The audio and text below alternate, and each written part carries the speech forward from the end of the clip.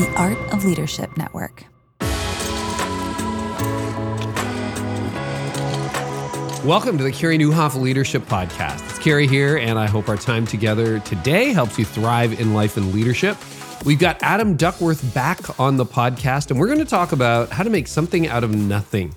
I mean, if you think of all the industries that were demolished almost during the pandemic, it was travel. And Adam was on this podcast literally, I think, the month before the world shut down, 3 years ago. And he's back, and we got an update and lots of principles for those of you who are still trying to recover and those of you who have got a lot of momentum. So today's episode is brought to you by Leader. You can check out leader.com for how you can better engage and grow your team. You can start today. Just mention the promo code CAREY for 20% off your first year. That's leadr.com. And by Convoy of Hope, your church and you can help provide relief supplies to victims of natural disasters and other crises by going to convoyofhope.org/donate. So Adam and I talk about rebuilding a decimated industry, the future of travel, and the challenges of reopening Disney. So for all of you Disney fans out there, well, we go there, and Adam is chief among them. Adam Duckworth founded Travelmation in 2012 with a dream, much like Walt Disney.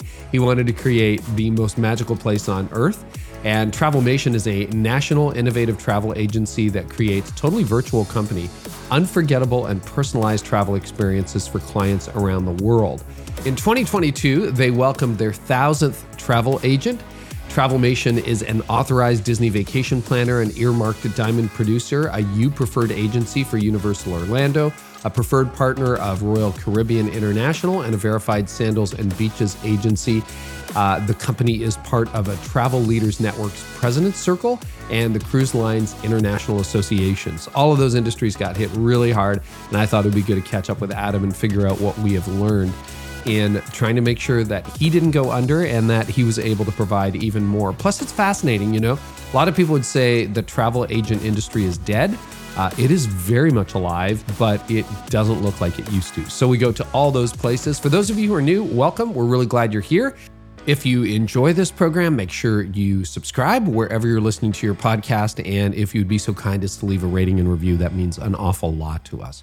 Well, we all know the practices that drive employee engagement, but sometimes it's harder to implement it. And if you need a tool to help you stay consistent in implementing employee engagement, well, you've got to check out Leader. They're the first ever people development software, and they're doing some incredible things to drive healthy leadership habits, from one-on-one meetings to two-way feedback to goal setting. And the best part, Leader shows you how these efforts tie directly back to employee engagement by measuring engagement within the platform. Disengagement can cost as much as 30% of an employee's annual salary, right? If people aren't engaged, guess what you're losing?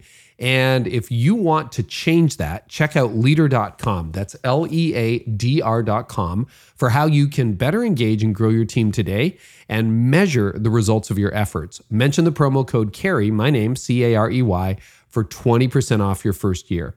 And then my friends over at Convoy of Hope are making a huge difference around the world. I absolutely love what they do. They are still in Ukraine, but they're also all over Europe, helping with the fallout of what's happening in Ukraine. They've also responded to a history of storms in the Caribbean, and they've got warehouses on several of the islands. So in hurricane season, they're there. And of course, they also do incredible things in America. When you donate to Convoy of Hope, this is what you release: food, hygiene supplies, feminine supplies, baby supplies, medical supplies, blankets, bedding, clothing, and a whole lot more. If you want to help, and you should, visit convoyofhope.org/donate. That's convoyofhope.org/donate. And now my conversation with Adam Duckworth. Adam, welcome back to the podcast. Carey, thanks so much for having me. I'm thrilled to be back with you after, I believe, almost 3 years. And what a different world, right? We recorded our last episode about the explosive growth of travel. I think it came out in February of 2020. And then like, whoop, it just like you got disrupted as much as anybody got disrupted.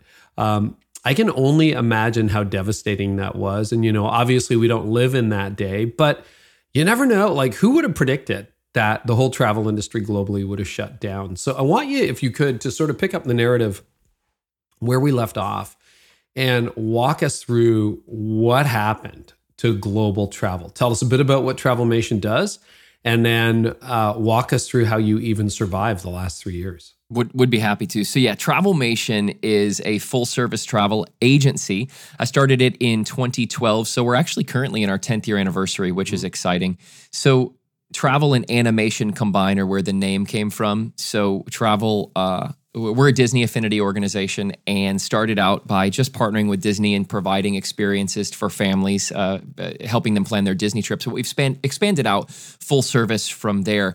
So what's so interesting, Carrie, about the question is so many people will ask me about this when they get with me in leadership circles, or they remember our interview, because obviously you have such a large listener base that they go, Adam, do you remember you were on Carrie's podcast of days before we shut down? So in March of 2020, I was in Walt Disney World, and basically the entire travel industry shut down almost immediately. So our business, which was riding so high, everything that we had going on, which was so exciting, basically shut down almost overnight. And it was a complete shock to everything that we had going on. It was, how are we going to make it? I even told our leadership team that I was going to go apply to be a waiter at P.F. Chang's, because I didn't know what else I didn't know what else I was going to do at that point. And so it was a real shock for us, because it stopped overnight, and our team was blindsided, even though we had a few weeks to prepare based on what we saw going on in the world. But it was really, really difficult to navigate through that. Absolutely. Yeah. So let's start here, because 3 years later, one of the stories I hear over and over again is the head game of leaders. And it is way too easy to ride the highs of success, and then everything's awesome, Adam. And then, you hit a wall that was really not of your own doing, and people are depressed. What happened to you when literally you're like, okay, I can wait tables at P.F. Chang's if they're open? Right? Yes. Yeah. So if they're open, and we didn't know if they would be or not. So I will tell you, personally, when we first got the news, it was a all hands on deck. Let's figure out how to clean this ship, so to say, and how can we save this company? How can we put our arms together? How can we lock? What can we do to be there for each other, to be there for our clients, to help them through cancellations, to help them rebook their travel, et cetera, et cetera, et cetera. So there was some initial anxiety, and then some initial kind of, wow, we were so hot, and this has taken the wind out of our sails in a way that we never saw coming. So anxiety and depression, in terms of that mental emotional cycle, kind of go hand in hand in a vicious cycle, so to say. And so I would say there were some very early on emotions related to that, in terms of me as a leader, wondering what was next. That creates anxiety, wondering how we were ever going to recover from this. That also creates some type of those depressive thoughts and circles. But Carrie, I want to tell you something that I don't think I've said publicly yet, and I'm going to say it to you first. And again, I don't want to go through this again. So let me preface by saying what I'm about to say is something that I do not want to experience again. COVID was the very best thing that could have ever happened to our organization. Really? Because you had so much momentum. It was. I mean, it was kind of like so much you were momentum. at escape velocity. Correct. But what it did was it allowed us to stop. And so few organizations get the opportunity to actually stop and to slow down, to evaluate systems, to pull back, to stop doing things that we know that we shouldn't be doing, to sharpen the things that we should be doing, to really show our team, our agents, our families that entrust us with their travel that we care about them, that we're there for them. How can we come alongside them emotionally, relationally along the way? It really helped our organization get even stronger than we were before. And I was even happy to report to some folks who I've told this to, and I'll say it here as well, from 2019 to 2020, our revenue as a company was actually flat. We were 100% flat. We did not dip at all, which was a shock, because we had experienced so much exponential growth in 2019 that we had carried some of that into 2020, which was really cool. Wow. But once travel began to open up again, as it came back into 2021, we used those moments during the pandemic not to beat us up. And don't get me wrong, there were moments that we beat ourselves up. There were moments where we boohooed and we cried and we said, how are we ever going to make this happen again? How are we ever going to rebuild this organization? But we finally said we have to put our heads together, our hearts together, and do this. And our company, because of COVID, because of the pandemic, is in the absolute healthiest place it's ever been. And dare I say, would not be in the place it is now, not except for the pandemic. So let's unpack that a little bit. I mean, nobody would have faulted you for going under. You are a travel agent, Travelmation company. There's no travel. You're in Florida, so you opened up quickly compared to a lot of other places. But We did. what did you do? Like, how did you begin to scramble and put an interim plan together during lockdown? Well, I think the first thing that we kept in front of us always is that this would end.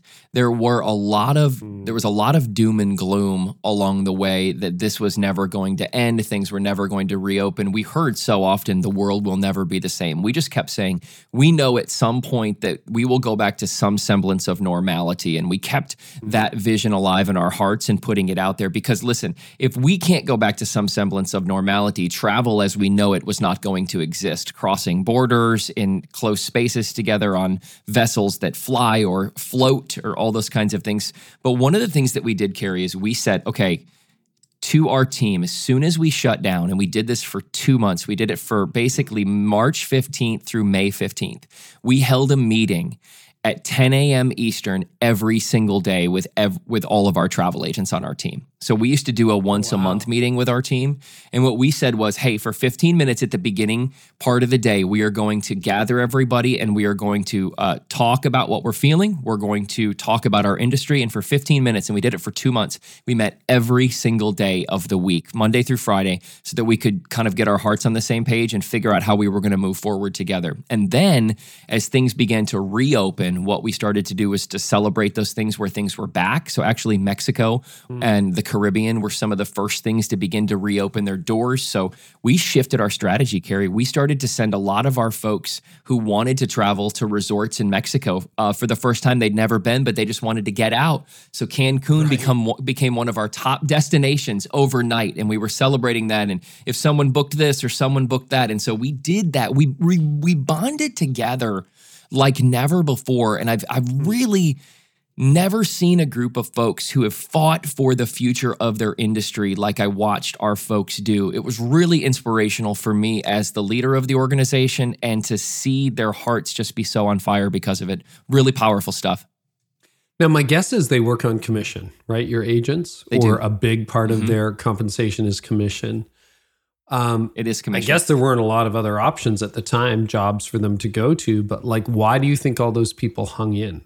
Because if you remember, there was a lot of attrition at the time.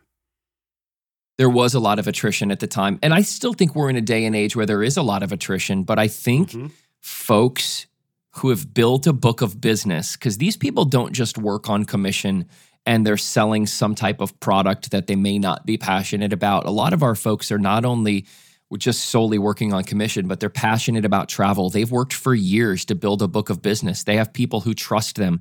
They have people who know them. They know their families. They know their files. They live each day to make these experiences on vacation for these families the best that it can be. So they said, you bet your bottom dollar we're going to fight for our book of business. We've worked on this thing. We are not letting it go. And I'm telling you, I was shocked at as soon as people could, as soon as they could get out of their houses and they could travel. Not everybody, by the way. There was a lot of back and forth on trepidation in terms of should we travel, should we not travel. But there was a large portion of our client base that said, hey, we're ready to go. And our people fought for that. And I think, Carrie, they fought for it because they loved it and they loved the idea of traveling and they loved the idea of memories. They continued to fight for their books of business that way. Yeah, I guess that's one of the things. They had a lot of skin in the game, right? It took them years to build up that clientele, et cetera, et cetera. So you do a lot of work with cruises, and cruises were among the hardest hit and had the worst reputation. And I've seen you because I follow you on social. You know, you're back on cruise ships, like doing the christening. I've had of COVID these. 3 times since I started cruising again. Congratulations. No, I'm just kidding. I have not. I have not. Yeah, I still haven't caught it. I don't know. I don't Really? know what's going on. No, have not. So lots of exposure, just never got it yet. I don't know. Yeah, cruises are really interesting, Carrie, because they were the hardest hit industry in the entire pandemic. Because to a lot of folks, cruises are petri dishes for virus because you have a large number of people in a small, compact space, and they are engaging, they are touching things. They are using handrails. They are in eateries together.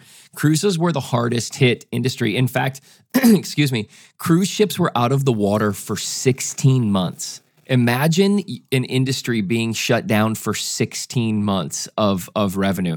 But man, I don't know if if the margins are so massive in the cruising industry or what it is, but they came back with a vengeance. And, they came back and, cruising is a whole thing anyway. I know a lot of people who love cruising and a lot of people who don't really love cruising. I happen to be a lover of cruises. It's one of my preferred vacations. I love the energy. I love the people. I love the water. I love the activities. I love the buffet even. Like I love all those kinds of things. But that creates a set of, issues. So when cruise lines came back, there were vaccine mandates, A.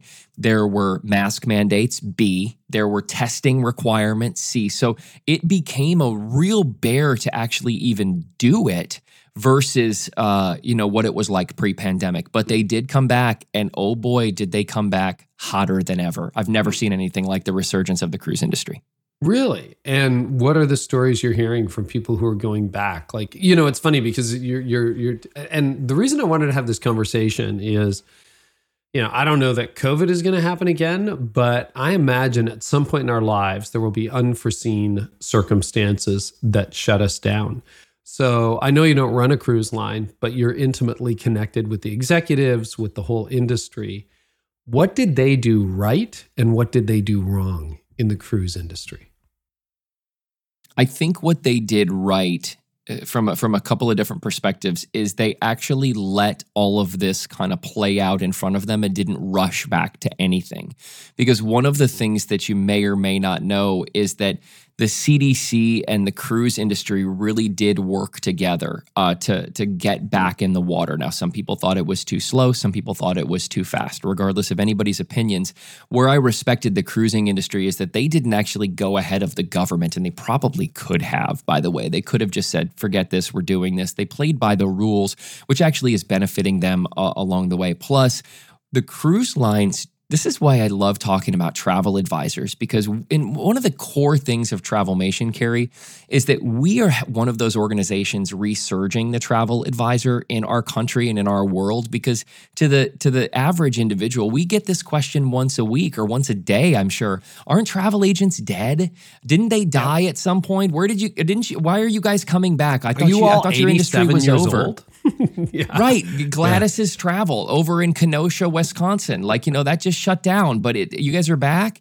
And what I love about having these stories specifically related to your question about the cruising industry at the time of the pandemic is the cruise lines took care of the travel advisor. They did everything they could to help protect commission that was on the books for canceled sailings, which was massive for the travel advisor. That was huge in our industry. They did that right. They attempted to take care of the clients whose trips were interrupted or they had to rebook them with their future cruise credits. Their policies were really good. Basically, to bottom line your question, Carrie, about what they did right is they got real flexible really quick. And they did everything they could to help keep their businesses above water. And I think the lesson is good for any of us because what you said is true. We may not have COVID again, but something else is coming. Something else is around the corner. I had the conversation with our leadership team in January of 2020. I'll never forget it. I said, because we were riding high, and I said, boys and girls, don't get too excited. We are 9/11 away from our travel industry being disrupted again. And I said it in January, and sure enough, I did not expect Walt Disney World to be closed for 4 months and cruise lines to be out of the water for 16 months and Disneyland to be closed for 14 months. But I think that the cruise lines got flexible, and that's one of the main things that I think they got right. What did they get wrong? I think that there was probably in the beginning a lot of energy about when they would get back in the water. So there was some excitement and some predictions that folks were making that it would happen within 2 weeks or a month. And so there was some false hope there. And I'm not saying they did that. We were kind of all excited about that. And okay, we'll get back. That didn't happen for 16 months. I don't know. I can't really also pinpoint a lot of the things that the cruise lines got wrong. I think that they got a lot right in their downtime versus them getting a lot wrong. I guess if we could continue to dialogue about it, I could probably make a list of things they got wrong, but nothing is pinging my brain in terms of this was a blatant mess up or mistake. You mentioned Disney, another key partner for you. You're probably one of, if not the top referrer of vacations to Disney in America. Yeah. Congratulations, by the way. Thank you. What were some of the dynamics with Disney? Because it's a family resort. It's a trusted brand. I mean, they've had a couple of really rough years too. If you look at their stock price, Bob Iger's back, everything like that. So what were some of the dynamics of dealing with Disney in the middle of a pandemic? Disney has been my favorite place to go for 25, 35 years since I was a kid. I love Disney. I love Walt Disney World. As you've said, Disney has had a rough go of it for a couple of years. In fact, the new CEO is the old CEO, as you mentioned. Mr. Chapek has been shown the door, and Mr. Iger is back. We can talk about that if you want to. I can give you an opinion on that. But Disney had a massive challenge on their hands, Carrie, with reopening these massive theme parks. I mean, if you think that you understand what goes into their operational perspective, we're just selling their product, by the way. We sell their product to the public, and we are one of the top purveyors of Disney vacations in the United States. We're probably in the top 4 accounts now in the U.S. We're on our way to number 1. The next time we chat, we will be number 1. You can take it to the bank. That's just the energy that I live by, right? But in the middle of the pandemic, Walt Disney World and Disneyland and all of Disney's products had to go through a reopening process. So can you imagine reopening something that hundreds of thousands of people visit every day, where you've laid off cast members and you have to build from scratch? And by the way, this is another thing that we talk about a lot around here. It's because I'm sitting in Disneyland right now. I just came from a meeting where we had this conversation about why it's been so hard to keep cast. It's been hard to keep cast because a lot of people in the United States stayed home for a long period of time. So they were used to being at home. Somebody told us a story just at a meeting I came from that there was a ride operator at Walt Disney World that asked his boss if he could begin working from home and have a mobile ride system so he could hit the button from his couch for like the ride on Peter Pan's flight to go. And it's just, that was the world we got used to. So the challenges that they experienced were massive. But Carrie, I have to tell you, let's talk about the park specifically. You want to talk about, and I know you're in Canada and I'm in Florida, so you could not talk about 2 more differing environments from the pandemic, right? In terms of what you guys went through and what I went through, because the 18-month lockdown, the 18-minute lockdown, right. And Carrie, I was in the pedicure chair on May 1st of 2020. Like I was, because I knew it reopened and I was sitting back there and I got a pedicure because I was like, my toes are disgusting and bad. I got to go back. But the theme parks, the number one thing that they struggled with was the rate that things came back. Things are still reopening at Walt Disney World. Fantasmic, which is their show at Disney's Hollywood Studios, just reopened 2 weeks ago. It was shut down for almost 3 years. So that has just come back. So their offerings are now starting to come back. But the number one thing that I saw was the fighting about the masks. And I'm not going into opinions on the masks or whether you were pro-mask and anti-mask. That's in the past. But I remember sitting there as a guest and watching the interactions take place and just going, this is bad. This is really sad because cast members being beat up by people for having to wear masks. Yeah. Yes, and them having to correct individuals whose mask was, below their nose, and then expletives start flying and the cast members have to get into it, and people are getting in physical fist fights over this stuff. And I mean, it was representative of the times. Listen, the pandemic also shined a negative light on a lot of human emotions. We understand this, and this was humanity, and this was, Disney was not exempt from that. So that was one thing that we dealt with. But from the sales standpoint, Carrie, we said to Disney early on that we were going to save our industry and we were going to lock arms and do anything we could to save our industry. So I said, if you give it to us to sell, we're going to sell it and we're going to kill it. And so every time they would bring something back, we would shatter the numbers and we would consistently promote it and go with it. Now, you do have to keep in mind something about us. So people would ask, how did you do that when so much of the country was still locked down? A lot of our client base is what I would call south of the Ohio Valley. It is, it's Kentucky, it's Tennessee, it's Mississippi, Alabama, Georgia, South Carolina, Florida. Though we were a traveling group of folks even during the pandemic, and that was just one of those things that, call it luck, call it fate, call it whatever it is. We got some good mojo in terms of our people were ready to go. So that was interesting. But, I got to give the folks at Disney credit, Carrie. They took care of us along the way. They've been nothing but a joy throughout the entire process. And it's been a difficult process because I cannot imagine what it's like to reopen all of your brands that have been shut down for so long in a global pandemic. So I got to give Disney a lot of credit for what they did during the shutdowns.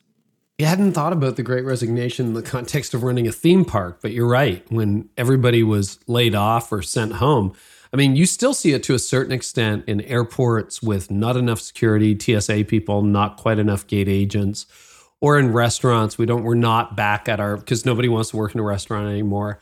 But You're right. Disney is a complicated operation. Give us an insight into some of the training levels that a Disney employee would have to go through to be qualified to be on. It's not come for orientation Friday and start Saturday. It doesn't work like that, right? So I am not a Disney cast member, and I'm not a Disney cast member on purpose because the training with Disney is intense. I mean, they go through a lot of training protocols, and especially related to the pandemic, there was a lot of those things. That's why I started a company that could get as close to Disney as we could, but still weren't under all of their protocols and all of their rules. But Carrie, I'll give you an example. So we knew a friend of ours who was a VIP tour guide who was laid off during the pandemic. She was laid off for about 4 months and then offered a position back, and she was rehired. Had to go through the complete process again in terms of the training, in terms of all of the things that they have to go through, which if you think of a massive organization like Disney is intense. So I assume, I don't know this number, but I assume because of what I'm hearing, that 20% of their people even don't complete training because they don't want to go through it because they were used to kind of sitting at home for so long. And because that is true, one of the biggest struggles, and I've talked with executives about this and we've had this dialogue, is one of the biggest struggles that Disney has had since they've reopened is maintaining the levels of cast that they need to operate their parks. It is their number one challenge, no doubt. Because Carrie, you have to remember, man. So have you been to Epcot recently?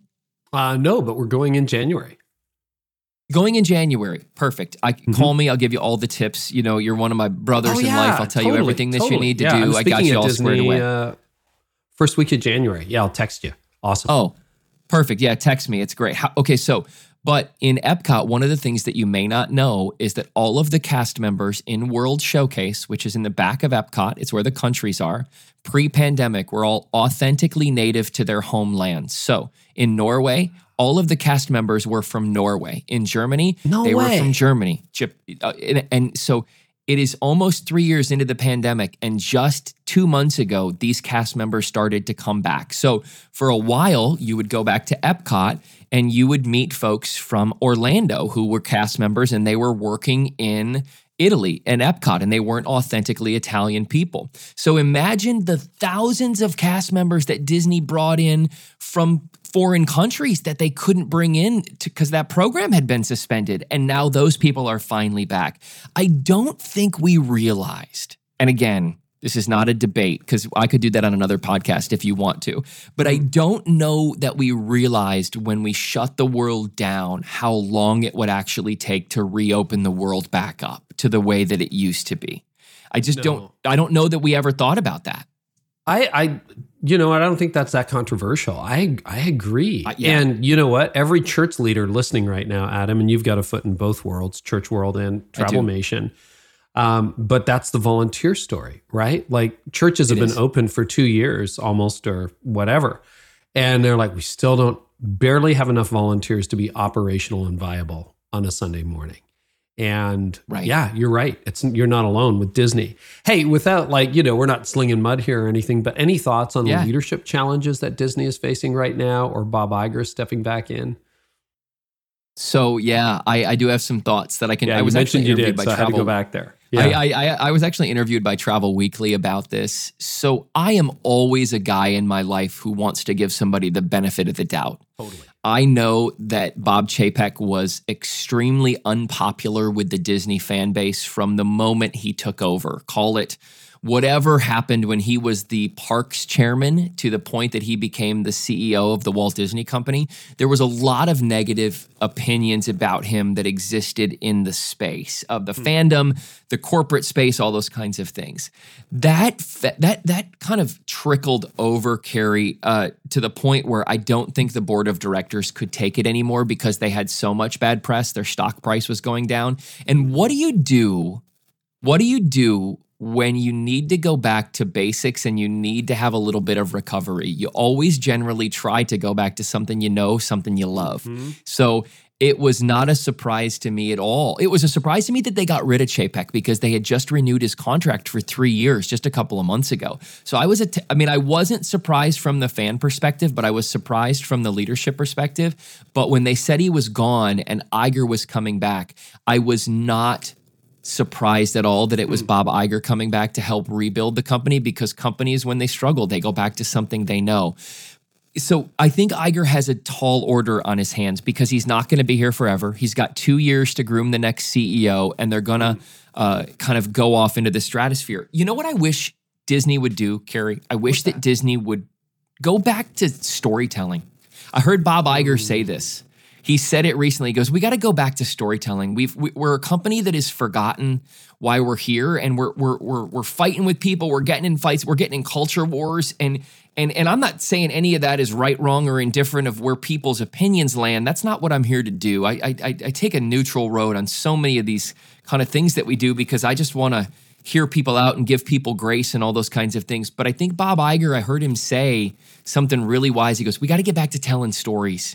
We got to get back to helping people live their dreams and helping people, figure out how they can put one foot in front of the other and get lost in this imaginative thing called Disney again. And do I think Iger's going to do it? Yes, I do. Do I think terminating Chapek was the right move? Yes, I do. And do I think Disney has a very bright future? I do. Now, you talked about disrupting the travel agency because last time you were on the travel industry, I should say, we talked about how Travelmation is a different model than your traditional travel agent, how you're totally prepped for remote digital age, et cetera, et cetera. But then you have this huge disruption. So you were like the Airbnb or the Uber of the travel industry, coming along with a whole new approach, whole new model that was gaining traction. But then the industry itself blew up. In what ways has the travel agency or travel industry, I should say, in what ways has it been further disrupted as a result of the last 3 years? Or is it just like, okay, we had a really big pause and we're back? Like, is there further disruption because of this? I think that there was a really big pause and we're back. That is true for some organizations. But Carrie, COVID really almost took out the last remaining stragglers of the old world in terms of the way travel was ran. Most people who I've known who've been pushed out of the industry were brick and mortar people who were doing things an old way, people who had an employee-based model or a staff-based model and their revenue wasn't keeping up with it, and it really kind of pushed them out of the industry. Dare I say our organization was ready for COVID before COVID because we were already work from home. We were already remote based. We were already completely autonomous. So we were actually ahead of the trend. Here's a note for you. When we started 2020, you ready for this? We had about 400 agents that were on our kind of roster to be a travel agent. Today, we are almost at 1,200 agents. We have almost tripled the size of our organization since the beginning of the pandemic. Wow. And that is it. And it also teaches me, do you want to know what I said? I was sitting, of course, this is when I was locked in my house in March, April of 2020. I was watching the Today Show with Caitlin on the couch. Of course, we had a newborn, Carrie. So Libby was just a newborn. And my goodness, those were not some of my finest moments, by the way, being a parent in the house during lockdown. But I was watching the Today Show early on, and there was a segment. I don't even remember who was on the segment or who was doing the segment. And they said how this was the moment where people needed to diversify their income stream. And I was like, this is going to be good for us. Because we oftentimes in the industry start as someone's second stream of income or an additional stream of income in the home as it's built into a full stream of income. That's what people generally do because this is an eat what you kill industry. It's a commission-based industry. People try it and they go, I wonder if this could work for me. I wonder if this could be. And so I said, this is going to really be something that is good for us. So COVID took out the stragglers, took them out. And the people who still wanted to be independent travel agents afterward started to come to work for us, which was really fun. Oh, that's cool. So, I know we covered this before, but I want to revisit it, and maybe there's a fresh take on it too, given where we are now. Yeah. Why do people still use travel agents? Why, you have a growing industry in a declining industry. See what I mean? Yeah, and so in an era where I can do it all myself, why am I hiring you? So, Carrie, why are you also, when you buy a house, going to a real estate agent? Why are you, when you're looking for an insurance policy, going to someone who knows what they're talking about? So, especially because we are one of those agencies that doesn't mark up the price of a vacation. We just simply don't. There are agencies that do it. So, our services are comped by the suppliers who we work with. They pay us on the back end. And so, really, this is a no-brainer. I believe we are really entering the new age of the consumer who want a service. We are entering back into the age of the consumer who want things to be handled for them, especially, this is what I love about our company so much, especially with Disney. We are now a full-service travel agency, but in my opinion, there is no more difficult destination to travel to than Walt Disney World. It's the best and the most difficult because for a family from the Midwest, if you're going to go spend $6,000 to $10,000 on a trip and you're going to take your kids and you're going to do it once in 2 years, man, you want to talk to somebody who knows what they're doing. So people come to us, they start with Disney with us, then they start booking other things with us. And I think your question is such a good one because so many of us in life would never do these things in terms of making big financial decisions without the advice of someone. Yeah. Why would you do it with travel? It's the same kind of thing. We're just filling a void for an industry that people thought was dead because, I want to get off on a soapbox real quick, because what people saw in the early 2000s was the introduction of the OTAs, Expedia, Orbitz, Travelocity. They're called the online travel agencies. Right. They thought they could do it by themselves. And for some little one-off Holiday Inn Expresses in, Mobile, Alabama, you might be able to book a Holiday Inn Express by yourself if you want to and probably have a fine experience. But anything more detailed than that, you need someone who knows what they're doing. That's where we come in. Well, and okay, so I've been on this little kick lately, and maybe regular listeners will be tired of hearing this, but curation. When I look at it, because I was intrigued by your first answer, but I've also talked to a number of people, and it's funny. Travelmation started when? 2012? 2012. Yeah. So you're right. If you look at the evolution of an industry, in the 90s, I remember booking my honeymoon in the 90s, and it was like you had to use a travel agency. Ordinary mere mortals didn't have access to booking. You had to call somebody or go visit someone because to book your own plane tickets was almost impossible. And then who knew Europe, man? We had paper maps, right? So they had all the information. We didn't. Internet comes along, 96, I get my first email account. By 2000, the web is a thing where people are on. And then in the early 2000s, as you say, Expedia, et cetera, TripAdvisor come along. And all of a sudden, it's like all the information is in the hands of the consumer, which feels like power. But then what happens is you get overwhelmed. Now there's a million OTAs. Now there's so much information. Now, when you try to book a hotel, you got 5 different prices on 5 different sites. And some are in US dollars, some are in euros, some are in whatever. And it's like, I don't even know anymore. And that, if you think about... And you have no idea what you're doing. You have no idea what you're doing. You don't know whether you're getting the best price. And sometimes you go to those, I've done this in the past, you book through a third party, this really nice hotel for cheap, and they kind of know where you got it from, and they don't treat you very well, right? So it's like, I give up. But I think now we're drowning in content. Like in my world, there's so much content out there. When I started writing in 2012, and we talked to James Clear on this podcast in January, when he started writing in 2012, it was a really interesting time because you were still a pioneer. You sort of got out there, but now people are drowning in content. and they need someone to come along and say, let me help you cut through it. Do you see what you do as a form of curation? Like I totally see what we do. Yeah. Yes, we totally. And you using the word curation in terms of someone's experience, because one of the things that we say to people all the time in the Disney space is you can read on every blog you want to. You can have any type of content that you want to consume. You can read any video. Our job is to actually help plan this trip based on the wants and the needs of your specific family. And that's what we do, because they can read all kinds of content that's out there. This restaurant stinks. The Disney Genie Plus. This restaurant's, or the Disney Genie Plus stinks. This restaurant's amazing.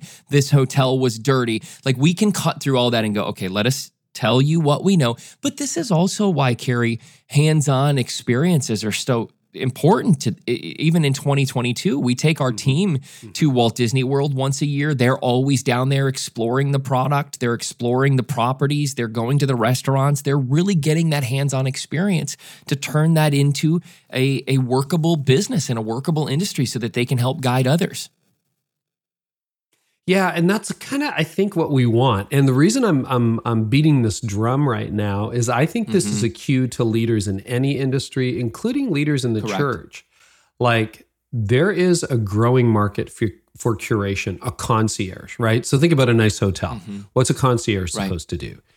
There's 100 restaurants I could go to tonight. Someone who is supposed to make all the plans for you. Right. Done for you travel, done for you, which is great. So when you're advising entrepreneurs and leaders, like, where else do you see opportunities for curation out there? And if you could, let's say you were going to tackle a second industry, say, okay, we have Travelmation that does travel.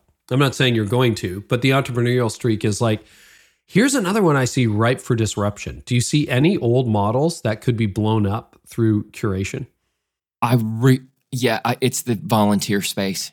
I think that we are so weak in church volunteering, specifically in volunteering across nonprofits. I've written a number of books on volunteering, as you know. Yeah, you have. And I have, I've done a little disruption in that space for curation but you're saying, gosh, Carrie, I wish we could sit in a room together and get a board out and just map this out right now, because it could be so cool in terms of ideas. But what you're describing with curation applies to someone in the way that they serve and the way that they volunteer and the way that they give back based on their history and the organizations that they're involved in and their experiences in life. And we don't do any of that.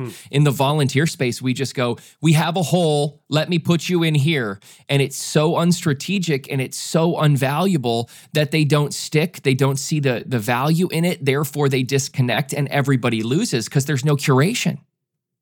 So how would you do that? How would you change that? Because you have literally written books on volunteerism and have had lots of experience at large churches, church plants. Your partner, Sue Miller, at Willow Creek for many years, did massive volunteer recruitment. So what are we getting wrong about that? Because this is a real big pain point for a ton of leaders listening to this. I don't know. Yeah, I think it is a real big pain point, and maybe who knows what the next project I take on in my life will be. I don't know specifically with a practical how I would fix it tomorrow. I'd probably have to spend a number of hours in a room in front of a board to start putting some pen to paper and some ideas. But what I would say initially is I would encourage churches in specifically to prioritize volunteering from a staff standpoint and a resource standpoint, because many of them don't. First and foremost, it's an afterthought. And it's so interesting that it's an afterthought, because it is the one thing that fuels the body of the church. It means everything, and we don't give it a lot of emphasis at all. The second thing that I would also say is we have to come up with some type of system and some type of thought process and some type of engagement procedure where we're not just putting them into our holes. We're not putting them as pegs into the holes on our board. We have to figure out what we can do to develop positions surrounding them and their leadership ability and how we plug people in and how they engage in a different way, because I don't think we're doing that well in any way. I think volunteering could use curation, to quote you, in a big way inside the local church and nonprofits. I see it with any kind of nonprofit that I've ever volunteered for as well. Carrie, it's terrible. Like I don't understand why people would even come to serve. It's awful, whether it's the Red Cross or like my kid's school, like nobody knows anything. It's brutal. Anyway, that's a different soapbox for maybe next time we talk, I could talk about volunteering because it's a big deal out there. Well, for what it's worth, I think one pivot every church leader, and hindsight's 2020. So, I'm not leading a church right now, but looking back on my leadership, I would accentuate even more. Make sure volunteering isn't about what the volunteer can do for us, the church. Make sure that volunteering becomes about what the church can do for you in releasing your spiritual gifts and finding the right fit for you in supporting you to release your ministry. You make that pivot, absolutely, great things are happening. All right, well, let's talk about the future of travel. How is travel itself changing, Adam?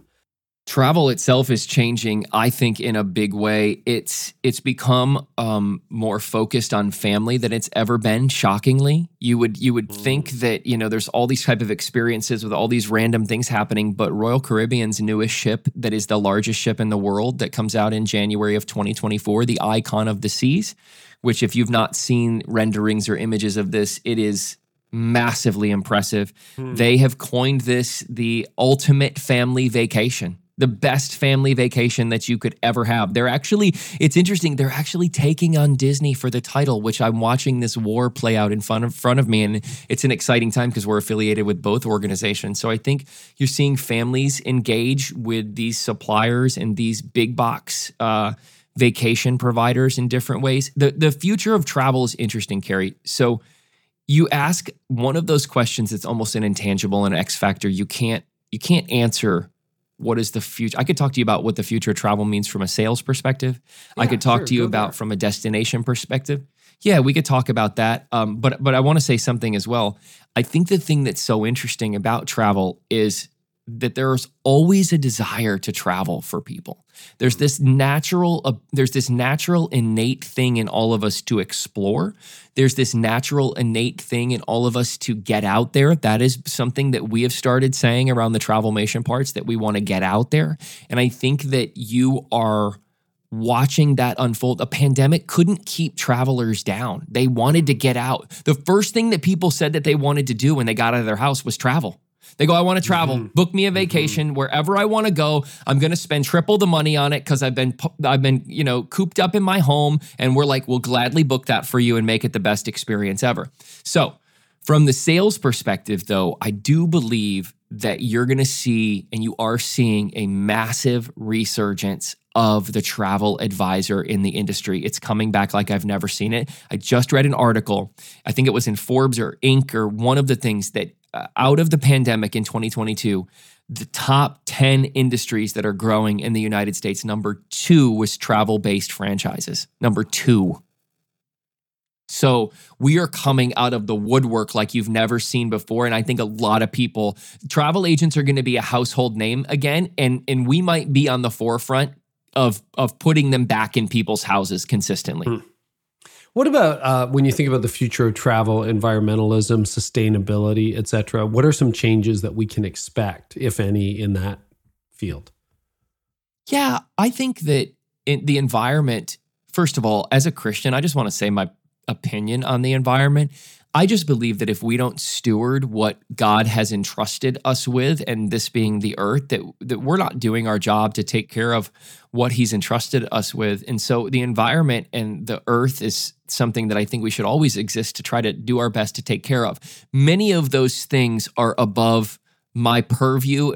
I'm just booking Disney trips over here. So with that said, I don't really know all that, but I do know that a lot of travel organizations and I don't mean us in terms of the sales, the front sales based people. I mean the folks who are cruise ships and the folks that are resorts and the folks that are theme parks. I know that in the last 10 years, and I think it's going to be the next 10 years and the next 10 years after that, they are doing everything they can to take care of the environment and become more sustainable. So you've seen plastic be eliminated from a lot of parks and a lot of cruise ships. You've seen green energy end up on different massive cruise ships that they have. I mean, certain things like certain cruise lines like Norwegian have eliminated plastic water bottles, and you're drinking water out of a paper carton. The water tastes like milk, I think, but I'm taking it anyway because it's helping the environment. It's a mental thing, right? And I think a lot of people are doing things related to the environment in the travel space that are making it better and cleaner. That makes sense. I also like when we do things with the environment that makes sense, Carrie. Like if plastic straws don't work for us anymore, I'm okay with that. Oh, yeah. No problem. Let's replace them with something that makes sense.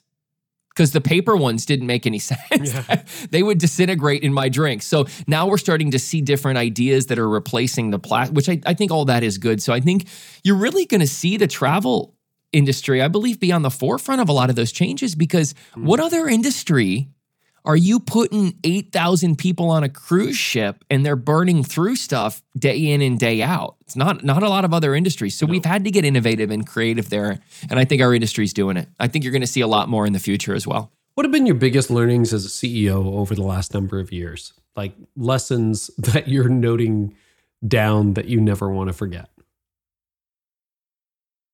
It's all about relationship. It always has been, and it always will be.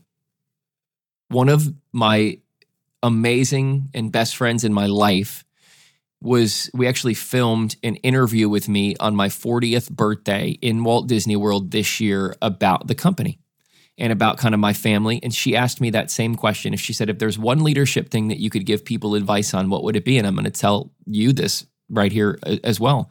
And it's 4 words. It's pick up the phone. We have forgotten how to pick up the phone. And so often when someone communicates digitally with a text or an email, things are misunderstood or misread, or there's a swag in it or a tone with it. And I think a lot can be solved when we sit down and have conversations with each other.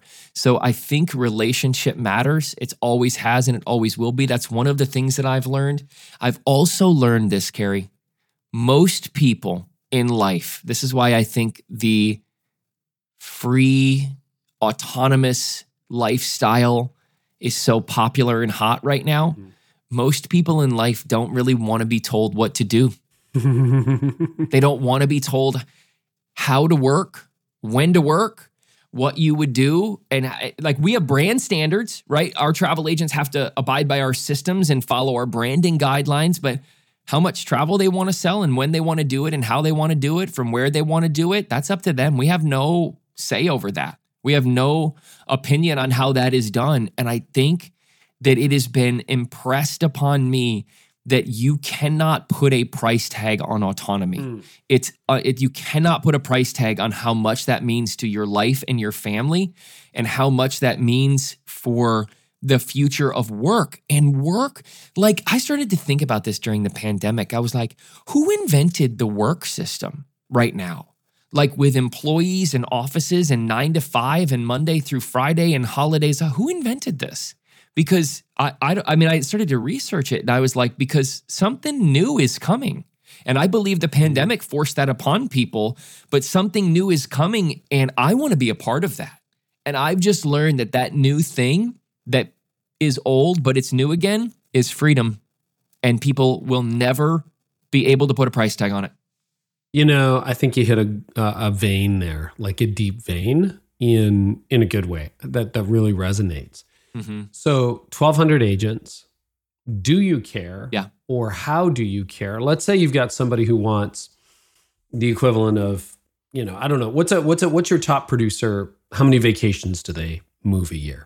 Like your top 10%. We have people moving thousands of vacations a year with over multi-million dollars on their book of business every year. We have probably 6 or 7 people that are in that level of doing $1.5 to $3.5 million a year in book travel. So those are your top performers. Let's say there's somebody who's like, I only want to move $50,000 a year in travel. Book a couple of trips, for a few families. Let's say that's $5,000 trips.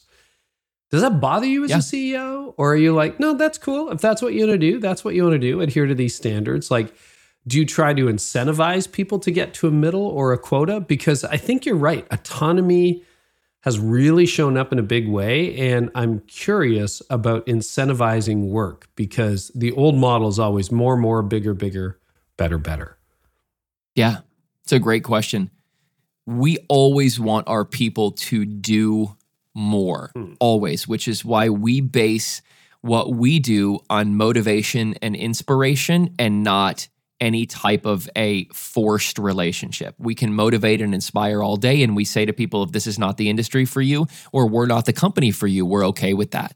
But we've found through our motivation and inspiration that folks who are selling, let's say, $50,000 a year always want to strive to do better because they see what it's done for other people's lives. Not in every circumstance, but a lot of circumstances. But the bottom line is, to your question, if somebody said, I'm only going to book 10 trips a year and they're $5,000 each, and that's all I want to do because I make an extra $5,000, $5,000 to $6,000, and I take my family to Walt Disney World and I pay for our trip once a year, I will tell you that's okay with us. Now, we want them to get better and to do more, and we would encourage them to. And most people come to us and say, how do I do this more? I started out wanting to only book a little bit, but I want to do more. How do I?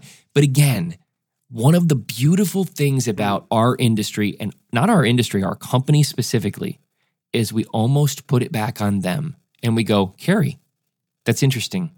We're here to support you and your dreams and what you want. So if you want to stay there, you can stay there. If you want to go to a next level, we can help you go to a next level too. Which one do you want?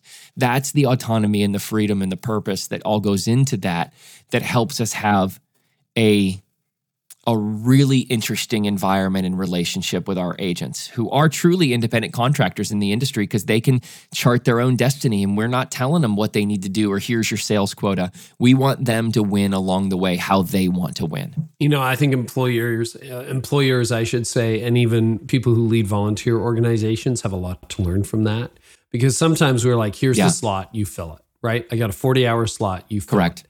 But if you can get rock stars who are like, actually, I want to do less, but I want to give it all when I'm there, that's probably some clues to the future. Carrie, we had one of our top producers say, he called me a couple of months ago and said, hey, I think that I'm gonna tap the brakes for 2 weeks. I feel like I'm just approaching a point where I need a break. I'm not burnt out, but I need a break, and I'd like to spend some time with my family. Now, a normal CEO would say to one of their top people, don't tap the brakes, keep pushing. What's the matter with you? Keep pushing. I said, great, you should. You should tap the brakes. If that's what you want to do for your book of business right here, right now, so that you can take a breather, tap the brakes.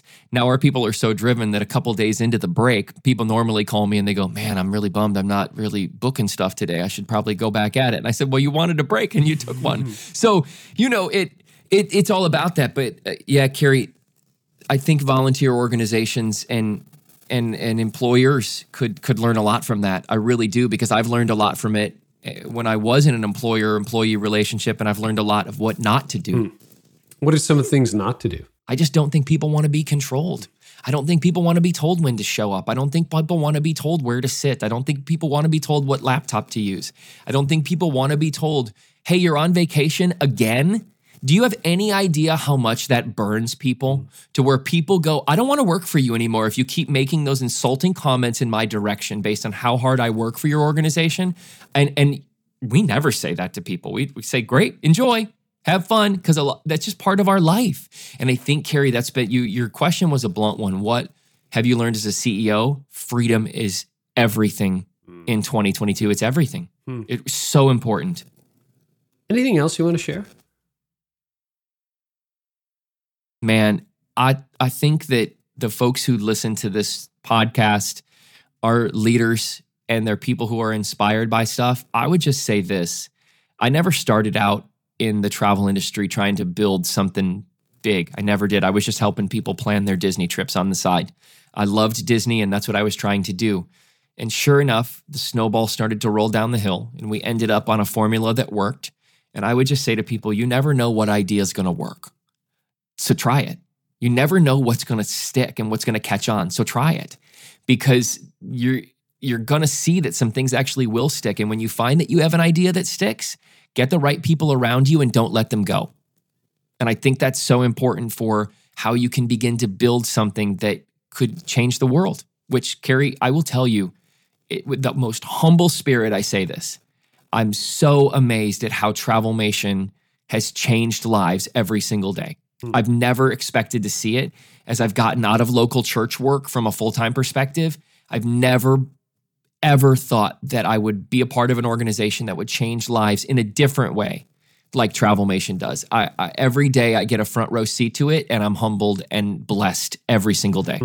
It's a good place to be. Well, Adam, where can people find you and Travelmation online these days? You can find us at travelmation.net. There's a whole bunch of information there. You can find my information there as well. You can find me on Facebook and Instagram, Adam_Duckworth. Carrie, I stopped tweeting after the 2020 election. I deleted my Twitter for mental health purposes. So I'm not on Twitter anymore, but you can find me in any one of those places, or you can email our website and our team will yield the request. And if you want to connect personally, I would always love to do that because I love talking to people specifically about leadership stuff. Adam, so appreciate you and our friendship. Thanks so much for everything today. Thank you, Carrie, for having me. It's been an absolute pleasure to chat with you. I always love it. I love Adam's story because it shows that you can actually fight gravity and actually turn a declining industry into something that's really growing and vibrant. And I really think there's something to curation. By the way, I'm starting a brand new newsletter early in January. If you want to subscribe, go to ontherisenewsletter.com. I'll tell you more about that at the end of the podcast. But yeah, it's curation, and I think it's a huge trend over the last few years, but especially for 2023.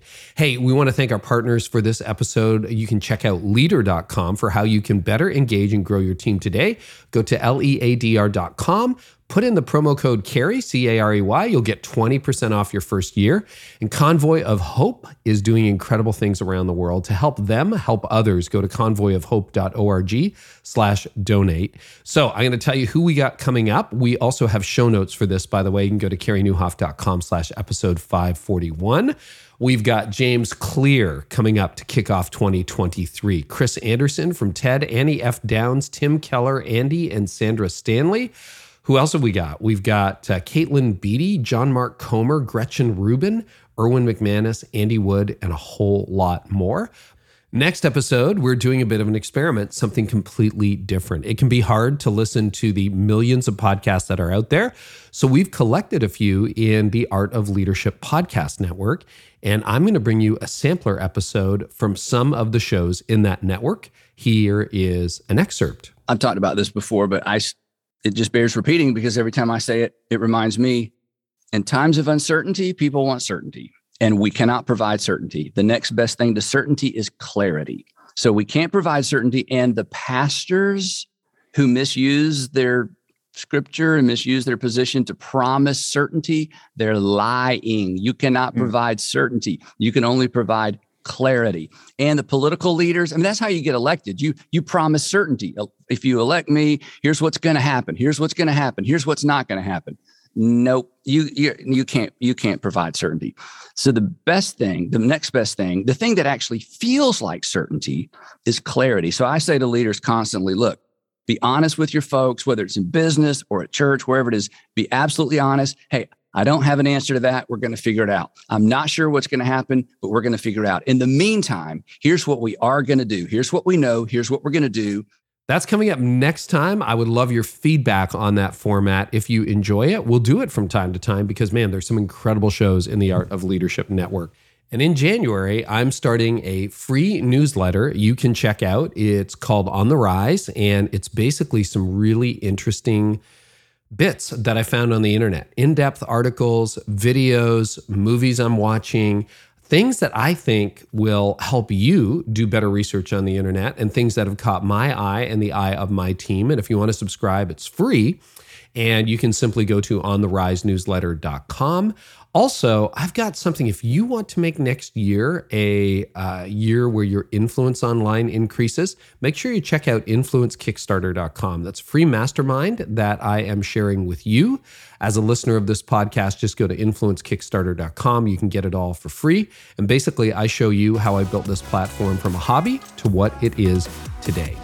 We're so fortunate to have millions of people listening to this podcast, tuning in to what I do over at carreynewhoff.com. And if you want to know how those principles can translate to your life, go to influencekickstarter.com. Back next time with a fresh episode, the last one of 2022, and off to a great start in 2023. Thanks so much for listening.